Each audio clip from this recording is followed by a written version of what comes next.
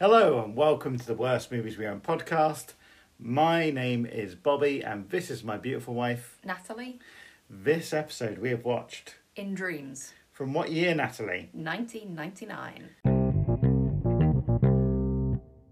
Natalie, why don't you tell the people at home what the Worst Movies We Own podcast is all about? So Bobby and I are married. We watch a lot of films together and we have a lot of DVDs. We've decided to watch the worst DVDs we own according to the ratings these films have received on the website Letterboxd. We've not bought any films specifically for the podcast. It's a mixture of charity shop gambles, stuff included in box sets, and things we've bought that other people just don't enjoy. We're hoping to find some absolute treasures amongst these low-rated films, so we're watching each one with an open mind, hoping for the best. In Dreams, Neil Jordan. Yeah. Annette Bening, Robert Downey Jr. Names, yeah. Kind of what you'd call like a Saturday night film. Yeah, well, that's why I got this originally, because it was when I was going through my phase of trying to get every James Spader film available. But James Spader's not in this film. I know that, but you know when you go on IMDb and it tells you films that you might like that are similar. Mm-hmm. So I got distracted when I was looking one up at some point and In Dreams popped up. Yeah. And I read the synopsis. Robert Downey Jr., not a million miles away from James Spader. Do you fancy Robert Downey Jr.? I can't stand him, but do you know why? Why? Iron Man. It's the Iron Man. It's the Marvel hate it. movies. Yeah. Well, no, Iron Man's got a special reason for hatred for Go me. on, lay it down on me. I don't know if you want to hear this, but I went on a date to the first Iron Man film, and it was a horrible date with a horrible boy, but also I hated the film, so I swore never to watch an Iron Man film again. Oh, that's a shame. There's a Shane Black one. I don't think that would save it for me. They wouldn't save it for you. Okay, fair enough. I mean, maybe that's why you're completely down on the whole Marvel franchise general. That's the only reason. But that's like the first film, and already off to a bad start with you. Yeah, it was pretty rubbish though. I mean, it's not just because of the date. People disagree with you on that one. Yes, I know, and I accept other people's opinions. But anyway, no, I Robert Downey Jr. I like more than I did when Iron Man came out, because I hadn't really seen him in that many things for reasons, his personal reasons, I suppose. Because I'd not really seen him in anything. But going back to like the 80s, Tough Turf, for instance. He's in Tough Turf. He's in great Tough Turf, yeah. I'm more on board with him now as a younger, when he was younger. Oh, I also couldn't stand that Sherlock Holmes film he made. With Guy Ritchie's Sherlock Holmes with Jude Law. Yeah. I mean, I like Robert Downey Jr. He's like Johnny Depp to me, in that he's someone who made lots of interesting choices at the start of his fame, and then just found the franchise niche despite his troubles. Yeah. And more power to him for earning lots of money and becoming a household name from what 10 years before looked like the end of his career. I feel the same way about Johnny Depp as I do Robert Downey Jr. That doesn't necessarily mean I want to see him in everything. Yeah. And I'll be honest and say, there's only so many times you can watch the Jack Sparrow shtick and not get bored of it. And there's only so many times you can watch the Iron Man shtick and get bored of it. And that's where I am with Robert Downey Jr. Love to see him do something a bit different. Yeah. That's where I am. I'd like to see him go back to his indie roots. Okay, well, yeah, that would be nice, but I don't know if maybe he's closed that door off to himself now. I think the pair of them don't really need to work. They earn so much from their respective franchises that it's their own choices what they want to do. Yeah. In Dreams, do you want to tell people at home what the plot of it is? Yeah, so our main character, Claire, has had psychic visions in her dreams all her life, but one day she dreams about a serial killer who's currently operating in the area, leading away a child, and that child turns out to be her own daughter, who soon afterwards is snatched and murdered. So Claire continues, even in her grief, to dream about this killer, but soon it becomes obvious that it's a two-way system, and he starts infiltrating her thoughts too, showing her what he wants her to see. She's committed to an asylum by her unfaithful husband, and she must helplessly watch the killer's movements from inside her own mind during her dreams until she uses information in a dream to escape and track him down before he kills another little girl. Lovely stuff. The killing of a little girl. It's kind of your thing, kind of your jam, this. Yeah, it should be. So, I mean, in multiple ways, because it's got the thriller psychological kind of thriller element to it, hence the Saturday night movie choice. It's got horror in it. It's got fairy tale element to it. When we go into what we like, didn't like, it's the fairy tale element that I think's the best part of the film. So I mean, you know, on paper it should be great. There was the one worrying aspect of it in that it's an Annette Bening vehicle. You don't like Annette Bening? I can't stand Annette Bening. Well, you've got loads of beefs with the stars of this film. Where do you get before Aidan Quinn? Oh, I've got nothing against Aidan Quinn. Annette Bening is fantastic in The Grifters, in American Beauty. She's not fantastic in American Beauty. She is the weak link in American Beauty. Get Annette Bening off your chest now then, please. I don't get her. She's bland, she's annoying, she can't act, as evidenced in this film particularly, which we'll get on to. I don't get Annette Bening. I've never seen that Gloria Graham film she's in, but I am personally offended that they chose Annette Bening to play Gloria Graham. Because she's one of your favourite old school movie She's stars. great, yeah, and she's got charisma, and she's beautiful, and she's wonderful, and she's funny. Annette Bening's not funny. I disagree, but I'm going to pose you a little question. Should Warren Beatty have married Sean Young instead? No.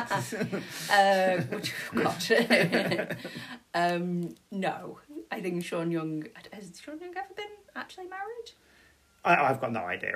We're not going to slag off Sean Young. No. Because I feel she had issues in the 80s and 90s that maybe she's got over with now. Yeah, I wouldn't like to see her in a relationship with someone like Warren Beatty. Yeah. Because I don't think they would be good for either of each other. Did she not super glue his dick to his spine? Oh, was that? Yeah. It was him? Yeah. Oh, right, okay. That's why I brought it up. It wasn't just a random grab from the air. I didn't know that, but good, more power to her. Yeah. Okay, let's do some facts and figures, and I think we're skirting around discussing In Dreams too much until we get into the meat of the podcast, just because it's a strange film, and we're probably definitely going to discuss spoilers, and I get the feeling it's a film that not many people listening to podcasts will have seen before. I'd probably say you probably don't need to rush out and see it. Just enjoy the podcast. Is that fair? Yeah. Yeah, okay. In Dreams from 1999, directed by Neil Jordan. Written by Bruce Robinson. Yep. Who made With Nail and I and How to Get Ahead in Advertising. And then after that really struggled in Hollywood to kind of turn those British successes into Hollywood successes. Yeah. He made one other thriller quite like this called Jennifer 8 with Uma Thurman, Andy Garcia, Lance Henriksen, which is perfectly watchable but not great. And he had trouble with the studio. And this, he tried to get off the ground for years. It's an adaptation of Doll's Eyes by an author called Barry Woods, who also wrote Dead Ringers. Oh, right, okay. The David Cronenberg, Jeremy Irons film. And he struggled with Hollywood for the whole 5 or 6 years, and eventually Neil Jordan took the project off him, rewrote the script, and after he saw the film, he was like, nah, don't like Hollywood, quitting, that's enough of that. Okay. It stars Annette Bening, who Natalie doesn't like, Robert Downey Jr., who Natalie doesn't like, Aidan Quinn, who... Oh, yeah, I like Aidan Quinn. Beautiful man. We'll be discussing Aidan Quinn during the podcast. Paul Guilfoyle, who Natalie likes. Yeah, great. You're always excited to see Paul Guilfoyle. I do, I love Paul Guilfoyle. And Stephen Rea. Ugh. Okay, Natalie doesn't like. Can't stand Stephen Rea. We've been together for a long old time now, and I'm still learning stuff about her. It was released on the 15th of January 1999, which January and February used to be a dumping ground for Hollywood in terms of we've got all the Christmas blockbusters and the Oscar bait releases out of the way. What have we got on our books that we don't know what the fuck to do with? Let's just dump it out. I think it actually sat around for about a year and a bit as well, just kind of they didn't know what to do with it. Yeah. It cost 30 million. 30 million? 30. I don't care about the money side of things, but that seems excessive. And during its 3-month run, it only made 11 million in America, so it didn't make a profit. It's got an Internet Movie Database score of 5.5, which means the general public didn't like it, and Letterboxd are equally sniffy towards it with we're covering this kind of level of film in our podcast, 2.5. Let's have a little break and we'll discuss what we liked and what we didn't like about In Dreams. Yep, and I will go and deal with the cat poop. Oh, okay. Poop's dealt with. Yeah. Oh, you're keeping that in, are you? Oh, yeah. What did you like about In Dreams? We'll start off with the kind of the fairy tale aspect of it, because I think maybe that is something we both liked about it. So it's laid on a bit thick, the parallels with the fairy tale. You know, the little girl at the beginning, her daughter is in a Snow White play that's being produced in the woods, and then she wanders off into the woods and gets nabbed. Yeah. So, you know, it is like a kind of a fairy tale in itself. Let's just talk about this kids' school production. It's very impressive. It's my favourite part of the film.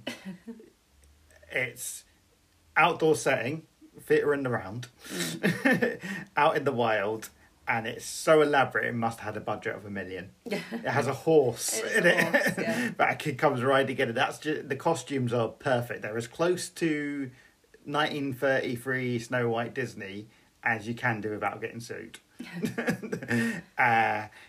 Every kid's got a role in it, even though Snow White's only probably got about 12 speaking parts. But that's just kids' plays. It's good. They should have just made the whole film with Snow White. I would have watched it. The only annoying thing is the parents' reactions. What parents' reactions? Annette Bening and Aidan Quinn for starters. But yeah, no, like kind of, I was like, yeah, this is the kind of movie I want to be watching. Yeah, it is very impressive. And it's also quite claustrophobic, because when she realises her kid's missing, her kid was dressed kind of similarly to a lot of the other little kids in a kind of fairy outfit. Yeah. And she's going around, you know, spinning the kids round. At some point you expect that she's going to spin one round and it's going to be that little dwarf lady from Don't Look Down. It's scary. It's like, oh, this is probably what it feels like to have a kid go missing. I mean, serial killer on the loose, you might want to keep a closer eye on your kid in the woods at midnight, but whatever. Definitely. So that is a really good bit, but it goes beyond that. You know, the killer himself has very much a woodsman, wolf, hermit, every kind of creepy dude, Grimm, very like Brothers Grimm style to him. He is based in a fake apple orchard, like an apple processing plant, which is all kind of like brown, wooden, you know, brown and reds. It looks like the wooden industrial stuff you'd see in a Brothers Grimm fairy story. Like kind of, it's a factory, but it's all made of wood.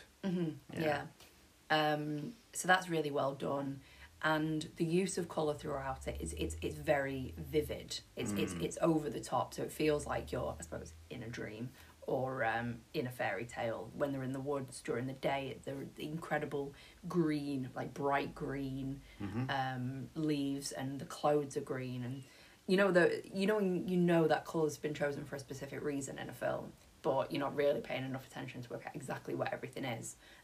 There's a scene where Annette Bening is talking to Stephen Greer, who's her psychiatrist, and he is in black, and everything behind him is black. He's stood in front of X-rays, and when it goes to her in the conversation, she's completely beige, or the clothes are beige, or the settings are beige and stuff like that.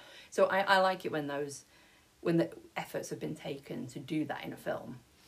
Yeah, I mean, I would say it is a very visually insidious film, like in terms of it's constantly trying to pull at your retinas and pull them out of your face and pull them out of your eye sockets in terms of what it's trying to do. And the dream aspects of the film, for good and bad, are never wavered away from. There's never a scene where you're not sure whether it's a dream or not, and it doesn't ever end on the cop out of, oh, it was all a dream. No, it's a film told with an irrational dream logic, which means the pacing's quite weird, the sense of reality is quite weird, and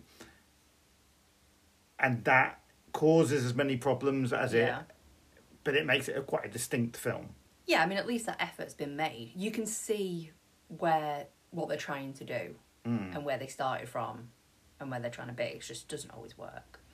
What else did you like? I liked the horror of it. It does get really horrible at some parts. Not the child killing, which is, you think, would be the horror part.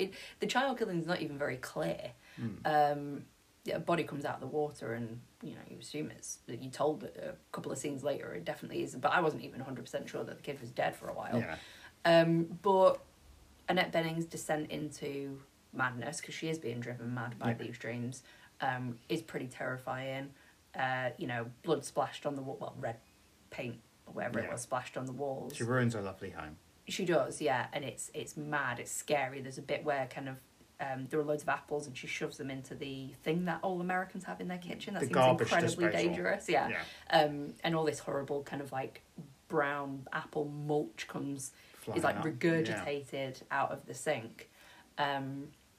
Almost like a Nightmare on Elm Street kind of film. No, there's a lot of films I draw parallels to this film with. I think it's quite a unique film, but there's certain films I think it shares a fair amount of DNA with, and Nightmare on Elm Street is one of them. Mm-hmm. It's like an art house Nightmare on Elm Street, or an adult Nightmare on Elm Street, rather than Nightmare on Elm Street aimed towards the teen market. Yeah. Mental hospitals in general, always going to be scary. And then you've got the arrival of the killer. Very late in the day. Yeah. Is that a good thing? No, because I think he was one of the best things in it. The character. Not Robert Downey Jr. who plays him? He was not bad. He scared me. I thought he was a really scary character. Very complicated. And there are things that we can talk about maybe in the dislike portion. Okay, I'll say what I want to say about that then till then. Okay. It's ambitious as hell, like all the things they try and cram into one character. But he scared me. Mm-hmm. And his kind of lair where he's got this little girl trapped, different little girl, he's kidnapped a new one, and what he's trying to do and the kind of the setup there is really sinister. So yeah, I think probably it would have served the film better if they'd even weighted it more towards him, and made him the main character, and seen a lot more of that. Then it would have been horror then, obviously a horror from the beginning, and more my kind of thing, probably. Sure. Okay. I completely agree with what you're saying, and I know we're going to discuss that more a little bit later on. So, anything else you liked? It's so difficult to say. It's one of those films where, and I think I've probably said it several times, where I can see where it's got a low why it's got a low score, because as an entire thing, it's not very good. It doesn't hold together all that well, and it is unsatisfying kind of at the end. But now I'm thinking back over it, there are so many things I actually liked about it. Okay. What I'll say is it feels very much akin to Raising Cain and In the Cut, in that it's a work of clearly someone who's got a vision. And it's a genre film, but it's got such extreme flavours in it that I think it's very easy for reviewers at the time and for audiences at the time to go, no, this is just wrong. They're just doing it wrong. What is this? It's too... Oh, it tastes too extreme for what I bought a ticket for. And 20 years down the line, you watch it and you kind of go, no, it's quite interesting what they're doing here. And this, unfortunately, isn't interesting. That's its problem. It's got lots of really potent images, and it's got loads of really potent moments. It's got a couple of good set pieces. And, like I say, it doesn't feel like a lot of other films. But equally, if you just want to have it as a Saturday night rental, it doesn't really fulfill its brief. Because it's quite boring at times. True. But thinking about it, in 1999, you've come off the back of a decade of this kind, them trying to make this kind of film, and a lot of them are kind of similar to each other, and beyond this, into the 2000s, psychological thrillers, they don't change that much from each other. Yeah, they kind of die off. They definitely wanted to make one with Angelina Jolie, so there's Taking Lives, and they would make one with, but none of them are particularly good. Whereas, no, they're not. But neither's this one. But at least it doesn't go down the beaten path. No, I agree with that. It doesn't go down. I've got a wider question for you about Neil Jordan in particular, because Neil Jordan's made some of my favourite films. Yeah. And he's made a lot of films that people don't really talk about anymore. He's got lots of films that are like fairy tales, In the Company of Wolves. Yeah. Greta, which came out relatively recently with Isabel Huppert and Chloe Grace Moretz. Oh yeah, that was good. That's kind of got like a fairy tale kind of vibe. Yeah. And then he's got his crime films like Mona Lisa, The Good Thief. And then he's got his work that feels more like Hollywood gun for hire, like Interview with the Vampire, fairy tales as well.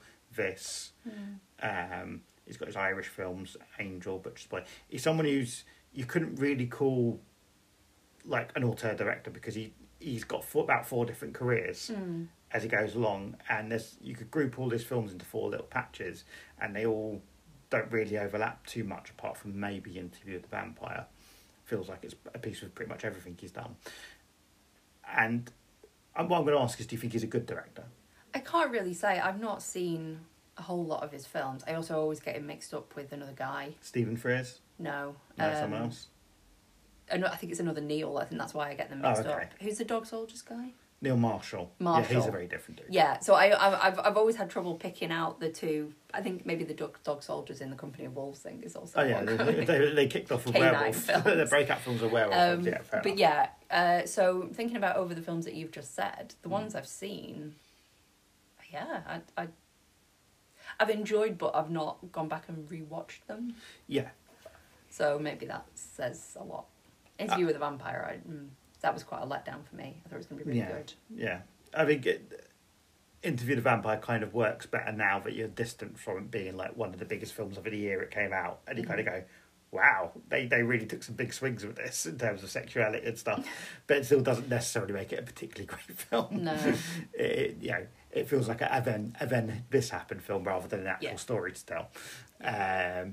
But yeah, he's one I kind of wobble on. Like, I'd always go see the next thing he does, but I wouldn't hand on my heart say I'm a fan of what he does.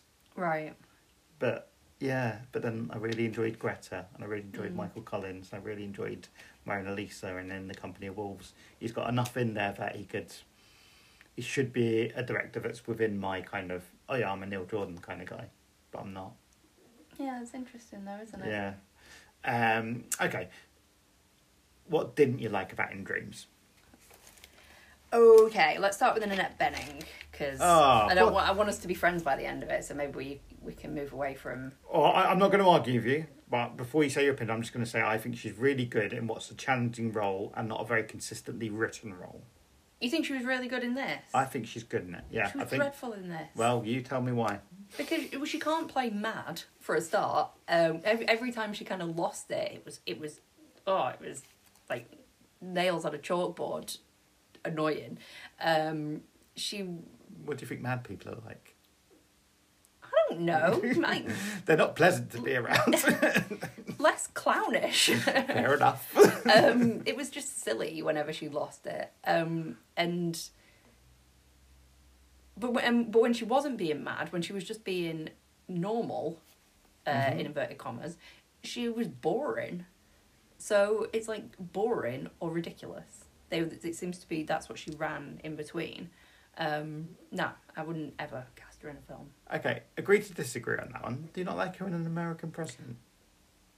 Which one's that? That's Michael Douglas. It's the dry run for The West Wing, where Michael Douglas is the president. Okay, I don't remember her in it. She is the lady. Yeah, well, I assume she was, but it can't have been very memorable. Okay. So yeah, I wouldn't have her in this. You know, this needs someone like... Nicole would have been good. I was thinking Jennifer Jason Leigh. Yeah, Jennifer Jason Leigh. Or Holly Hunter or someone but like that. basically we're talking about Hollywood royalty. Yeah. And Annette Bening kind of is Hollywood royalty by marriage. Yeah. But, you know... Well, someone's crown fell off recently, but whatever. Right, we've not covered this in the podcast, I don't think. You've got real beef with Warren Beatty at the moment, even though he's one of your favourite movie stars. I love Warren. Yeah. Basically, 5 years ago. Nothing will ever take away the fact that I love Reds. Like, it's a great film. He's brilliant. But I cannot forgive what he did to Faye Dunaway at the Oscars. It was spineless and it was mean. Let's imagine there's someone listening to the podcast who doesn't know exactly what you're referring to, and you just run through exactly what happened. So a few years ago, when Moonlight won the Oscar for Best Picture, when the Best Picture winner was read out, the wrong card had been given to the announcers, and they read out La La Land, and it caused a whole stink. Mm-hmm. Understandably, everybody was very annoyed. However, the card in question, though it said La La Land on, had other writing on, which kind of made it clear that... Moonlight had wrong. That it was the wrong card, that a mistake had been made. They're dealing with old people and they put too many film names on the card. So Warren Beatty and Faye Dunaway come out to give the award for Best Picture. Why? Because they're in one of the best films ever made together. Bonnie and Clyde, and they're both wonderful in that, and I like them both very much as actors. So great, no issue with giving them the job. But Warren Beatty has the card. He's about to read out the winner, and he knows. You can tell that he knows he's been given the wrong card. But he's too spineless to turn around to say to one of the many staff and producers who are probably just in the wings to say, come here a second, I think there might be an issue with this. So he gives that card to Faye Dunaway, who's probably needing her glasses, but, no one wants to wear the glasses when they're at the Oscars, so she left them at home. Can see the name of the film because it's huge, doesn't read the rest of it, so she reads it out. She's the one who gets the blame. She's the one who's embarrassed by it all because of him, because he was too spineless to say something. Yeah. And not only was he too spineless to say something, he was too spineless to read out the card himself, so he gave it to Faye Dunaway, who stood next to him. Shame on you, Warren Beatty. I don't know. There was a guy who worked for, I think, PricewaterhouseCoopers, who produces the Oscars. He came on to correct everyone when the La La Land people started coming up on stage. And he was such a pissy little bitch. Yeah, it's one of my favourite Oscar moments. It's horrible. You could definitely tell in Warren Beatty's face whether it's exactly the turn of events you've stated or whether he goes, yeah, something's gone wrong here, but I don't want to correct Faye Dunaway. Let's see if we can just style this out. Unbelievable. Bless him. Chicken behaviour. Do you think they're still mates? No, I wouldn't be. I reckon they probably are, because I'm sure Faye Dunaway is a wonderful, forgiving person, and she probably has forgiven him. But I hope he bought her a very nice bunch of flowers to say sorry. Anyway, so we've got Annette Bening and her husband. What else did you like?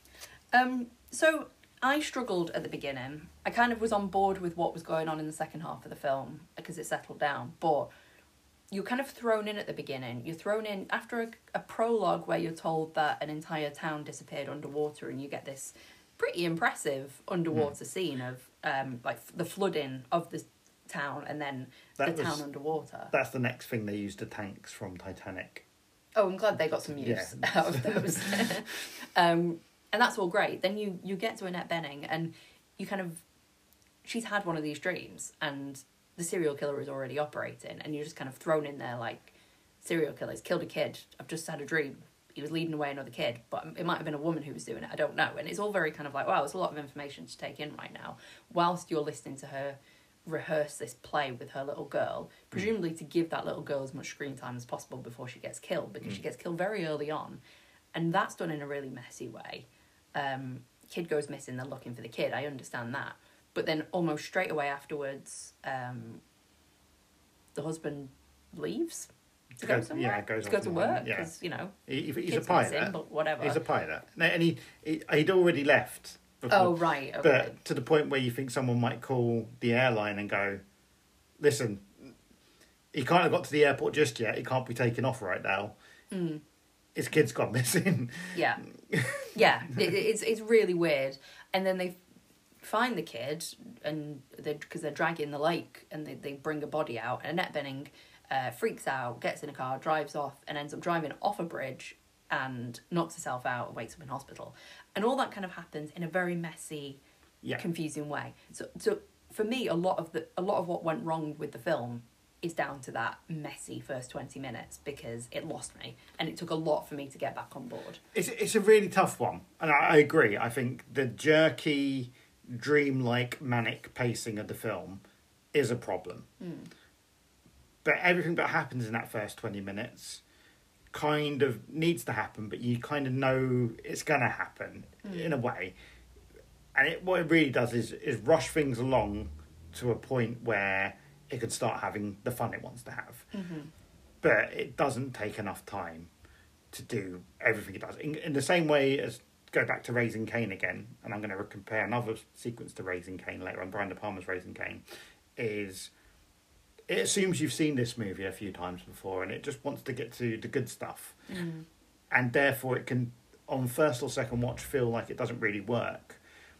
I'd say in Raising Cain's case, the good stuff's worth rushing to. Whereas in this particular situation, it probably works best as, and I know you'll disagree with me, as a showcase of a famous Hollywood actress doing a challenging genre role.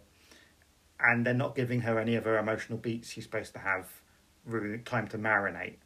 Well, maybe because they know her shortcomings. Maybe they edited around her performance if they had the same opinion you do of her. But what I'd say is, it means stuff like Aidan Quinn being a potential killer, red herring, Paul Guilford being a potential killer, red herring, Stephen Rea being a potential killer, red herring, is so rushed, there's no real point in including it. And it does make for a very messy start to a film. Yeah. But it does keep that same kind of jerky pacing the whole way through the film, so it's hard to criticise the opening when the rest of the film has the same issue, but you're just more used to it. Yeah, I don't think there was really any need for them to do the red herring thing, but it does feel like they're doing it at the beginning, and that's an issue. That's the reason Aidan Quinn goes off. Yeah, it definitely has to be. And there are various kind of allusions to the fact that it could be him, where they're making love and she's dreaming, and she sees the killer at the same time. Almost like his penis is communicating the dreams to her. Yeah, but I think probably both of us knew who the killer was going to be. Yeah, because and Robert Downey Jr. Yeah, but, he's not in it for an hour and a half. And I don't know. I find it difficult with these thrillers because they go two different ways. You've got the ones where it's a whodunit essentially, and I think we both in our minds always expect that because you grow up reading the Agatha Christie novels and you a lot of the older films and that it's somebody in the group. Yeah. Whereas, especially with My Point Horror, well, they went for the 7. They went for the 7, and that's what's called. It's the move. 7. Yeah, and it works in 7. Yeah, it's an amazing scene in 7 when he reveals himself. Yeah, Detective. I don't know if I can think of another film where it really works. No, quite like that, quite as well. We've seen something else recently where we were both expecting it to be something really recent. I can't remember what it was. We were both really expecting it to be one of the people already involved, and then it turns out to be someone else. And it's not even someone famous. Yeah. It's just they've got an actor to play the killer. I think I know exactly what you're referring to, and I cannot name. You can't name it either. Maybe by the end of this we'll remember. And I find that frustrating. Was it The Woman in the Window with Amy Adams? Yeah, it might have been. Yeah. Okay. Anyway, carry on. I can't remember because we don't want to ruin that. It's quite a recent film. Yeah. And people probably shouldn't watch it. We would cover it in this podcast if it was available on physical media. But we wouldn't buy it now. Anyway, I just think you go one way or the other. Make it clear from the beginning that you're doing a 7 by not having red herrings or do a whodunit. But yeah, don't try and mix and match because that's just going to leave people frustrated. Yes. And it is annoying because it's a good villain. Yeah, it's a good villain. And, I would say one thing that I was thinking through it, even though Robert Downey Jr. is obviously going to be the killer because of how he appears in the credits, I thought possibly Annette Bening was the killer and Robert Downey Jr. maybe is manifesting because there's a couple of scenes where they said, the dream could be a he or a she or, and she's wandering around in costume and stuff. So that was a little bit... Did you not get that vibe? Yeah, do you know what? It's never really occurred to me, but that might be... Well, it can't be true because of the other stuff that cropped up. And but the name as well is unisex name. You don't call it unisex. Vivian is... Vivian, non-gender specific. More likely to be a lady than a man, is what I'd say. And then at the end, Annette Bening essentially disappears, doesn't she? Yes. Well, I mean, that would have been a much better way to go, but they would have had to make it clearer. Well, I mean, we haven't read Doll's Eye by Barry Woods. We don't know what Bruce Robinson's original script was like, but maybe that's where it was going and why all this stuff's in there. Yeah. And Neil Jordan wanted to get to, I am going to do an excellent school play. There's one really good set piece that I enjoyed. Okay. Where Annette Bening escapes from her asylum. Yeah. And parallel to that, we see Robert Downey Jr.'s younger self when he was a child also escaped from asylum in a similar way. So it's almost like Annette Bening's channeling the child killer's memories to escape from the same asylum, and that felt very much like a Raising Cain, Brian De Palma kind of sequence as well. Yeah. I enjoyed that part. That was my favourite part. But again, I would say if you're How Many Killings audience member, it'd be baffling as fuck what's going on there. Yeah. I'm just thinking, whilst you were saying that, one of the killings kind of happens when she's in the asylum with the dog in the... Yeah, the dog's a weird bit. Yeah. Like she has a pet dog, and something's going on with the dog, and he's definitely involved in or around when some murders happens and turns up at bizarre points and causes chaos. And it's never really explained who's messing with the dog. We assume it's Robert Downey Jr., but how he's getting the dog to do what he wants it to do, all these things. It's almost like there should be another film called Dog in Dreams, where we follow the dog story, because it never really gels with what's going on in the rest of the film. No, it doesn't. But again, you could justify it saying, well, there's a dream logic to this. You don't need to know all the answers. Doesn't need to be all explained to you, but there's also part of you going, what's going on with that dog? Yeah, you can't really use that as a cop-out, can you? This bit doesn't make sense. Well, it doesn't matter because it's dreamlike. You can't do that in a film that people have paid a ticket to see and just want to spend a Saturday night watching. What else didn't you like?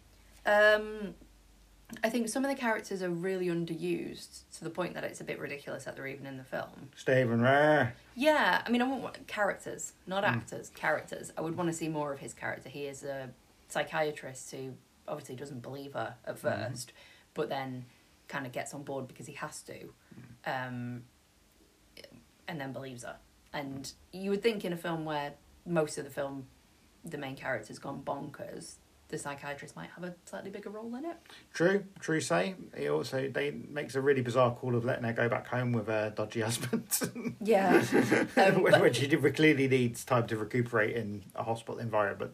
Even the dodgy husband is underused. And I mean, I'm saying this for obvious reasons. We'd always like to see more Aidan Quinn in a film. He's a beautiful man, isn't he, darling? He's got those lovely eyes. Yeah, but he also disappears. I mean, he gets it from the dog, but even that's done like, well, you don't actually see him. His face savaged. No, yeah. we only know it's happened because she dreamt about it earlier. Yeah, and he just disappears, and then Paul Guilfoyle. You manage to land Paul Guilfoyle in your film, and then you just give him a couple of scenes. What's that about? There's many a film that has Paul Guilfoyle in just a couple of scenes, darling. He is that guy. He is. You watch and go, that guy. We happen to know it's Paul Guilfoyle, but most people watching that go, oh, yeah, it's one of the drug dealers from Three Men and a Baby. No. It's for me, it's like, when Jack Nicholson's only in 2 scenes of broadcast news. It's like, what did they do? They've got Jack Nicholson. Put him in more. Can you just run that past me again? Are you comparing Paul Guilfoyle, jobbing character actor, lovely man, to multi-generational A-list megastar Jack Nicholson? Yes, I am. But if you... Yeah. I can promise you, if at the red carpet queue, Jennifer Lawrence was being interviewed and Paul Guilfoyle was right behind her, she wouldn't go, oh, wow. But wouldn't it be nice if she did? It would be nice. I would. Okay. Anything else you didn't like? Yeah, shall we talk about the Robert Downey Jr., his character's problems? Yeah, please. Yeah, so as I mentioned before, I like the fact that they make him an incredibly complex character. Now, a lot of the information we get about the killer's background comes late in the day, and it's all kind of like a tsunami of information that you get, that he was in the flooding of this ghost town that ended up under the water.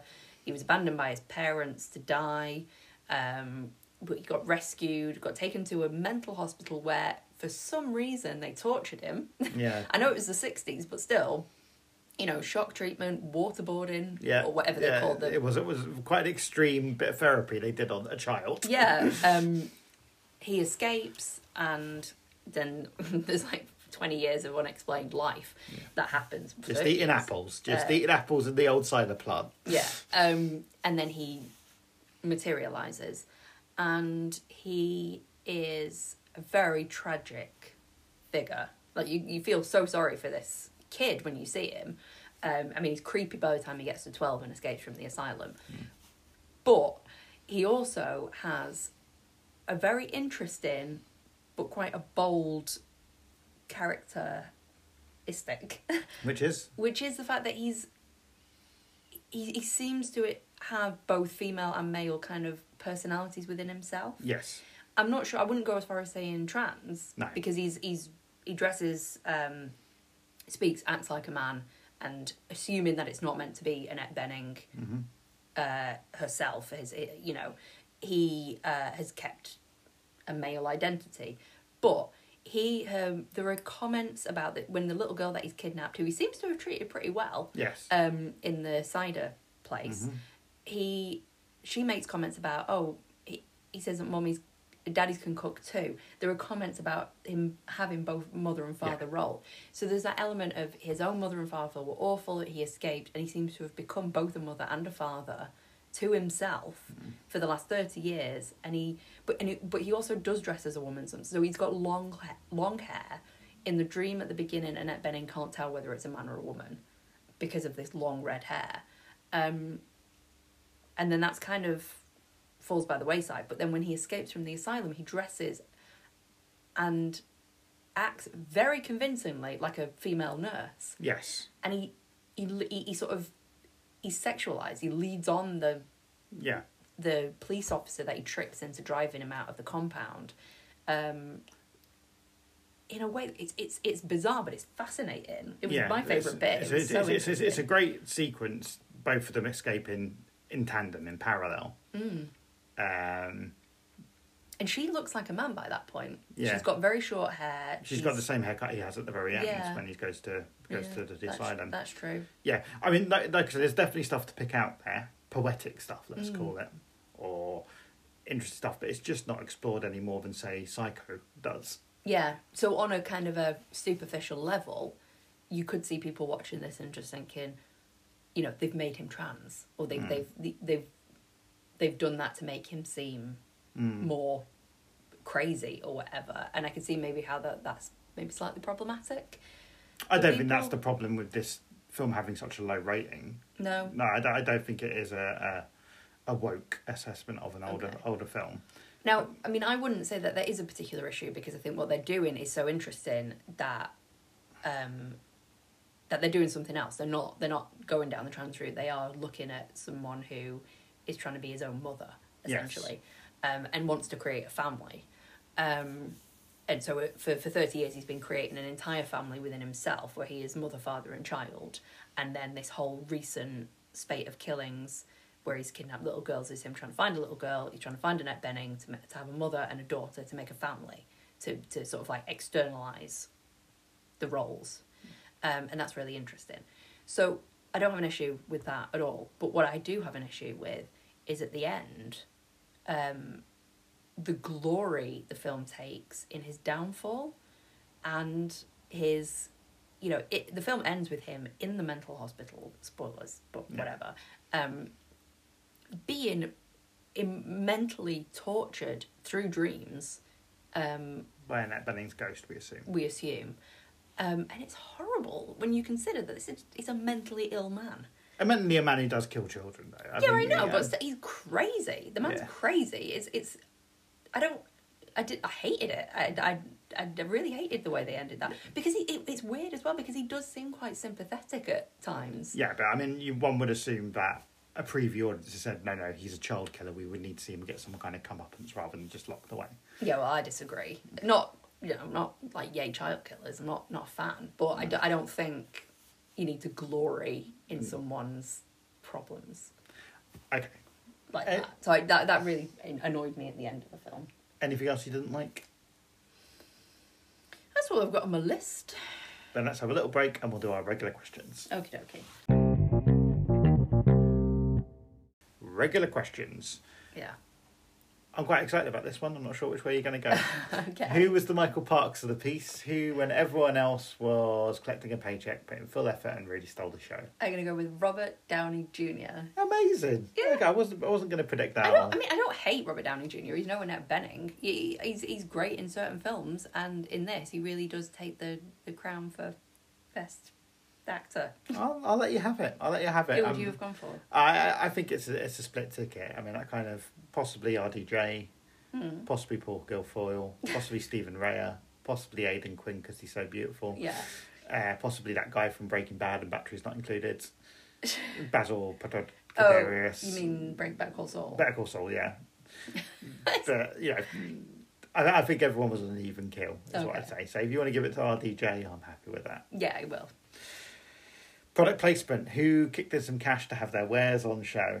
I stole from you. Because at one point in the film, you just went, Apple computer. Well, and I wrote it down. I don't know if it was an Apple computer. It was a computer with lots of apples as a screen. It was a joke. Yeah. Oh, I did not get that joke. No, I didn't notice anything, but that's not a massive surprise considering it is a film about a child killer.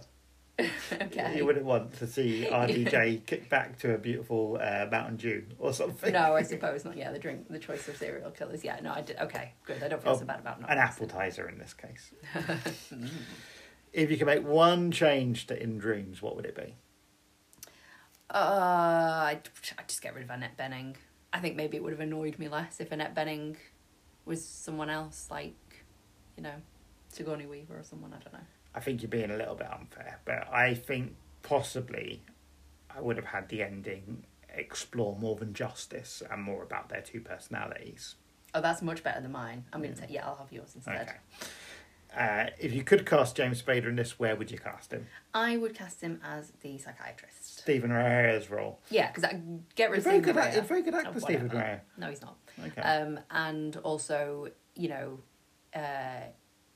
he just looks like a psychiatrist. And, once Aidan Quinn's out of the picture, there's a bit of romantic potential. Oh, no. No? No, you wouldn't. Not allowed anymore. No. Oh, God. I'm sure he probably has co-starred with Annette Bening or something. Oh, maybe. It's nice for James Spader and Robert Downey Jr. to be in stuff together because they're friends. They're mates, they're buddies. Yeah. Though that is a problem in itself because that's a reason why we're never going to have an entire James Spader collection. I can't believe James Spader would have been in one of those Avengers films had it not been for Robert Downey Jr. So probably true. Did this film need more sex scenes?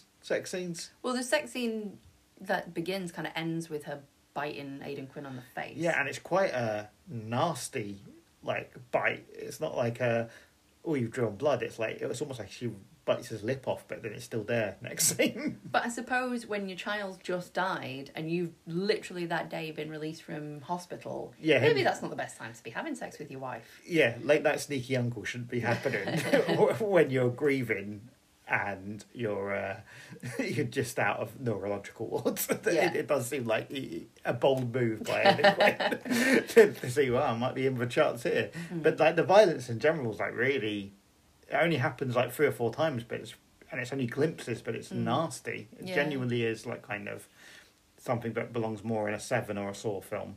Yeah. Yeah. Do you think Bill Clay enjoyed watching In Dreams? Bill Clay's our kitten. He's asleep behind us right now while we record this. He did come in and watch a fair bit of it. Yeah, he sat on your footstool on your legs and watched and then left. He spent a lot more time listening to this podcast recording than he did watching the film. Fair enough. So I don't think he was a huge fan. You reckon he liked the bit where the dog got I messed around? Yeah, I think what's going on with this dog? Let's see him get his comeuppance. Yeah, but I watched Cujo the other night. He wanted nothing to do with it. Yeah, but the dog's the hero of that one, I think. Cujo? Yeah. Which brings us to our last question. Is In Dreams worse or better than Bad Boys? Now, I'm going to say it's worse. Good. But I did, during the course of the last 45 minutes or whatever, I have talked myself round to liking it more than I did when I watched it yesterday. So I might watch it again at some point and I might change my opinion on that. But at the moment, today, I would say no, it's worse than Bad Boys. It is worse than Bad Boys. I mean, it's taken a big reach in terms of what it's trying to do. I'm not saying it's successful in what it's trying to do, and that means it's quite a disappointing, boring watch at times. Such a shame. Could be so good. Yeah, but could be great. Here's the positive. There's loads of films that do this better, and let's enjoy those. Forget about one, but it's a misfire. That's true. Would you like to know what we're covering next month? Oh yeah. Next episode. Howard the Duck. I've never seen Howard the Duck. Howard the Duck. But people go on about it like it's amazing. No, it's terrible though. Oh, they hate terrible. Howard the Duck. They hate it. They hate Howard the Duck. It's a duck from the moon, right? He's a duck from his own planet, Planet Duck or something like that. Well, I'm excited. And he crash lands on Earth to be in an E.T. style adventure, but the only slight issue is he's a horny bugger. Is he? Oh yeah, he likes fucking. Oh no, he's a duck. Yeah, it's George Lucas's Star Wars post Indiana Jones next big swing. Oh. It was very unsuccessful at the time, and I think a lot of Hollywood took pleasure in the idea that the guy who reinvented the blockbuster map had such a misfire. That's a bit churlish. But for people of a certain age, Yeah. see your Your husband, age, yeah. I think most of us enjoy a bit of Howard the Duck. Oh, well, you must be looking forward to the next podcast then. Also, the first Hollywood studio Marvel adaptation. Is it now? Yeah. So lots to talk about. Okie dokie. See you next episode, everyone. Thank you for listening. Thank you.